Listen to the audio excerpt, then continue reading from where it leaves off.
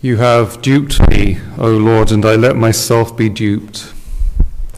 To be duped seems to imply that one is a victim of deception.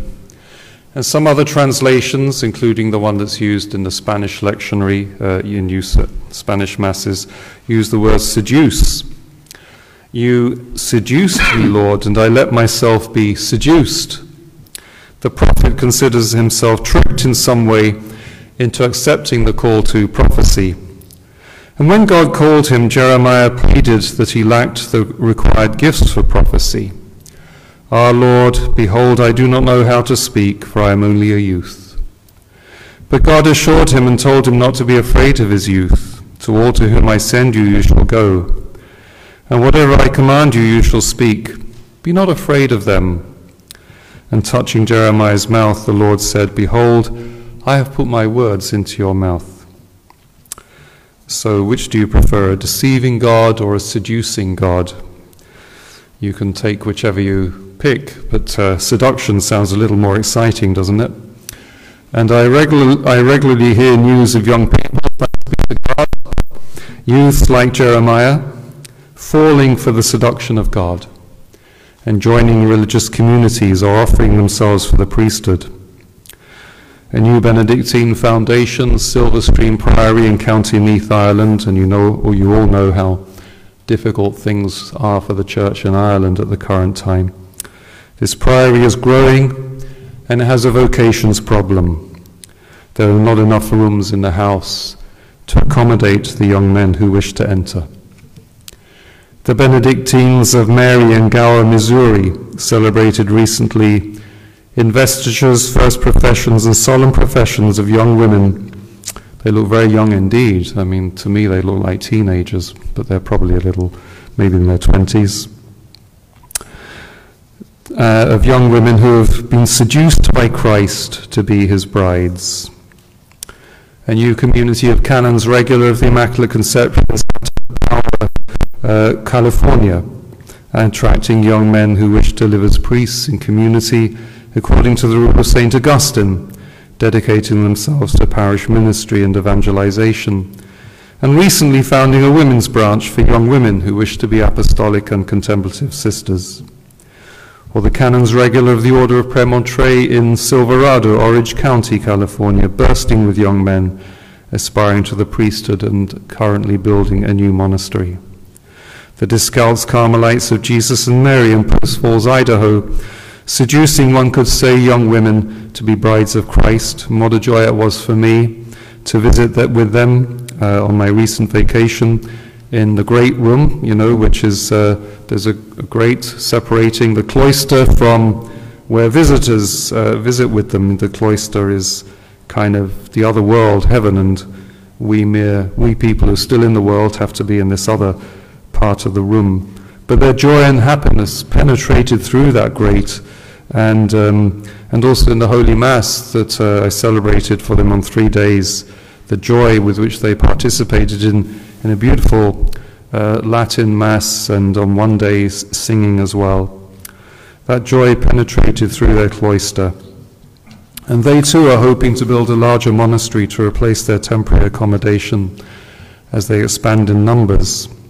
And as they are a daughter community from another community that just grew, and so it, as it were, gave birth to the one there in Idaho, that one is sure also to grow and give birth to new congregations as well. And of course our own Archdiocese in Portland is blessed with high-quality young men who are full of enthusiasm in spreading the word and being part of the exciting renewal in the sacred liturgy that is underway, and so offering themselves as potential priests to work in the sanctification of the holy people of God.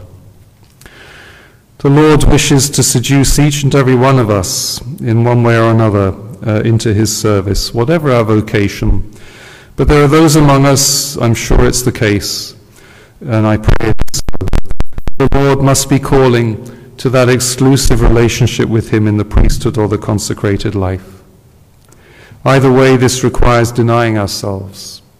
The spirit of the age that St. Paul warns us about today, telling us not to conform ourselves to it, places the self very much at the center of things.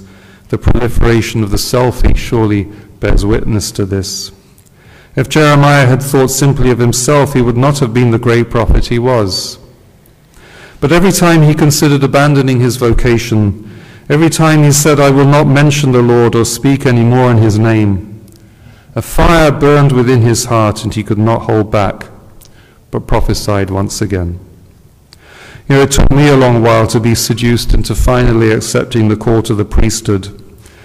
From a young age, I held the priesthood in awe and had a desire to be a priest, and people kept asking me, "Surely, are you not called to be a priest?" But I kept suppressing it until I could contain it no longer, and it was like that fire in Jeremiah's breast. I finally had to let God take control, giving up what I'd been doing for many years, good things for God. But I had to give those things up, and trusting that all would be well, and finally being ordained 5 years after my 5-year younger brother had been ordained a priest. Last week, we read how St. Peter had been given the keys of the kingdom with power to bind and loose in heaven and on earth. But he would not hear of Jesus being handed over to the elders and chief priests and scribes and being killed and rising again. And upon Peter remonstrating with Jesus that this should never happen to him, Jesus then saw Peter as an adversary, which is what the word Satan means. Peter had let his primacy over the apostles go to his head. No doubt moved by love, he took Jesus and corrected him. He had the temerity to take Jesus aside and give him some advice. And Jesus, with infinite love, scolded him and reminded Peter of his place. You have no business leading me. Peter sought to lead Jesus. Rather, his call was to follow Jesus. Get behind me. Be an adversary no longer. Be a follower. Be a disciple. Be an apostle. And follow me. And Jesus then emphasizes to his apostles that anyone who wishes to be his disciple must do 3 things. Deny himself, take up his cross, St. Luke adds daily, and follow him. The response to the seductive call of Jesus is the denying of self, handing oneself over completely to him. Jesus himself lives this denial of self. Being God, he takes on the form of a slave. The I am, the ego incarnate, lays his life down for mere mortals. He takes up his cross, bearing the sins of all mankind. Those enthusiastic young men and women, seduced by the Lord, soon enough encounter the cross, the sacrifices they have to make, the overcoming of their faults, disappointments perhaps in their priestly ministry. As anyone in any walk of life or vocation from the Lord will find the cross. But where they and we truly find the cross without fail is in the Holy Mass. The Mass is a sacramental making present of the sacrifice of Christ on the cross here on our altars. When we attend Mass, we have the opportunity to truly embrace the cross. This is why we must love the Holy Mass for what it truly is. And we have to deny our likes and dislikes to see what the Mass truly is and how it has been understood for 2 millennia of the Church's existence. A sacrifice, the cross. Yes, we are obliged under pain of mortal sin to attend Mass every Sunday and Holy Day, unless impeded by some grave reason. But is that why we attend Mass? If we are called to embrace the cross daily, why do not more people perceive the call to attend Mass daily? There is no better way of taking up our cross than to be present at Mass. Jesus says, "Whoever loses his life for my sake will find it." What does losing half an hour of our day matter when compared to gaining eternal life? Let us allow the Lord to seduce us all the more, not conforming ourselves to this age, not becoming preoccupied about saving our lives, but rather desiring to lose our lives for Jesus' sake, in order that we may find them. Me sedujiste, Señor, y me dejé seducir. El profeta se considera engañado de alguna manera para aceptar el llamado a la profecía. Cuando Dios lo llamó, Jeremías suplicó que le faltaban los dones necesarios para la profecía. Ah, Señor Dios, he aquí, no sé hablar porque soy solo un joven. Pero Dios le aseguró y le dijo que no tuviera miedo de su juventud. A todos los que yo te envíe irás, y todo lo que te mando hablarás. No les temas. Y tocando la boca de Jeremías, el Señor dijo, he aquí, he puesto mis palabras en tu boca.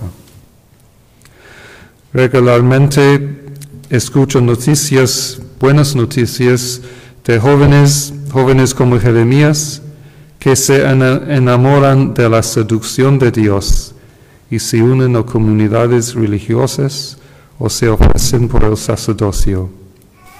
Las benedictinas de María en Gower, Missouri, celebraron recientemente investiduras, primeras profesiones y profesiones solemnes de mujeres jóvenes que han sido seducidas por Cristo para ser sus esposas.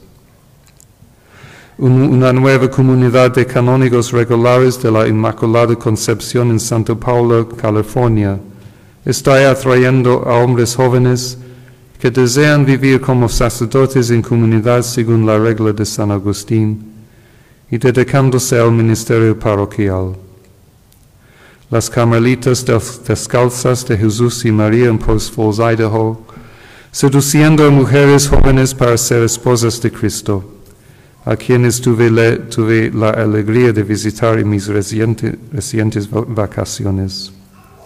Y nuestra propia arquidiócesis de Portland atrae a jóvenes de alta calidad que están llenos de entusiasmo para difundir la palabra y ser parte de la emocionante renovación de la Sagrada Liturgia que está en marcha, y así, por tanto, sirviendo para santificar al santo pueblo de Dios. El Señor quiere seducirnos a todos y cada uno de nosotros a su servicio, sea cual sea nuestra vocación. Pero hay algunos entre nosotros, espero y estoy seguro, a quienes el Señor debe estar llamando a esa relación exclusiva con Él en el sacerdocio o la vida consagrada. De cualquier manera, esto requiere negarnos a nosotros mismos. El espíritu de este mundo sobre el que San Pablo nos advierte hoy, diciéndonos que no nos dejemos transformarnos por él, coloca al yo en el centro de las cosas. Si Jeremías hubiera pensado simplemente en sí mismo, no habría sido el gran profeta que era. Pero cada vez que consideraba abandonar su vocación, cada vez que decía, no mencionaré al Señor ni hablaré más en su nombre, un fuego ardía en su corazón y no podía contenerse, sino que profetizaba una vez más.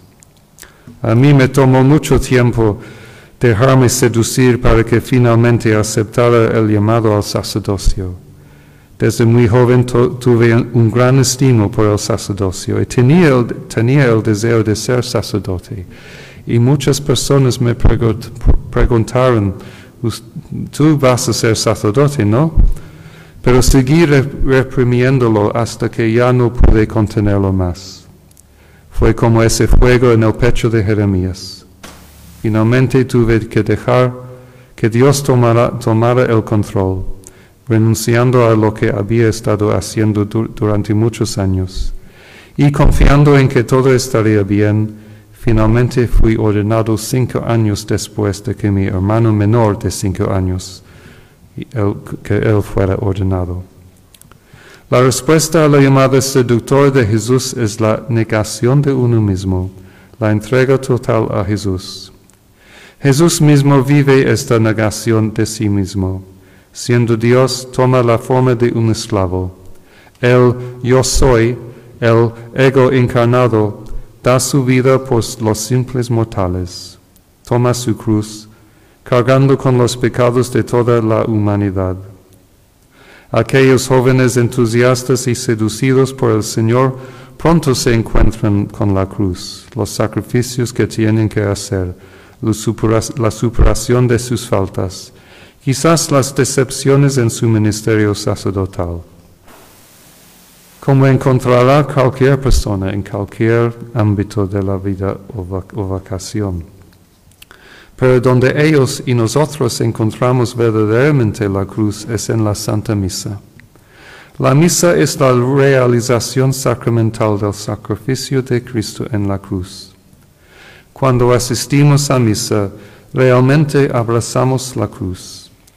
Si estamos obligados bajo pena de pecado mortal a asistir a misa todos los domingos y días festivos, a menos que nos lo impida alguna razón grave. Pero, ¿es por eso que asistimos a misa? Si somos llamados a abrazar la cruz todos los días, ¿por qué no más personas perciben el llamado a asistir a misa todos los días?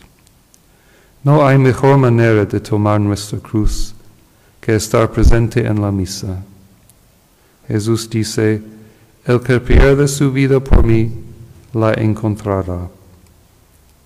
¿Qué importa perder media hora de nuestro día en comparación con ganar la vida eterna? Dejemos que el Señor nos seduzca aún más, no conformándonos a este mundo, sin preocuparnos por salvar nuestra vida, sino deseando perder nuestra vida por Jesús, para que podamos encontrarla.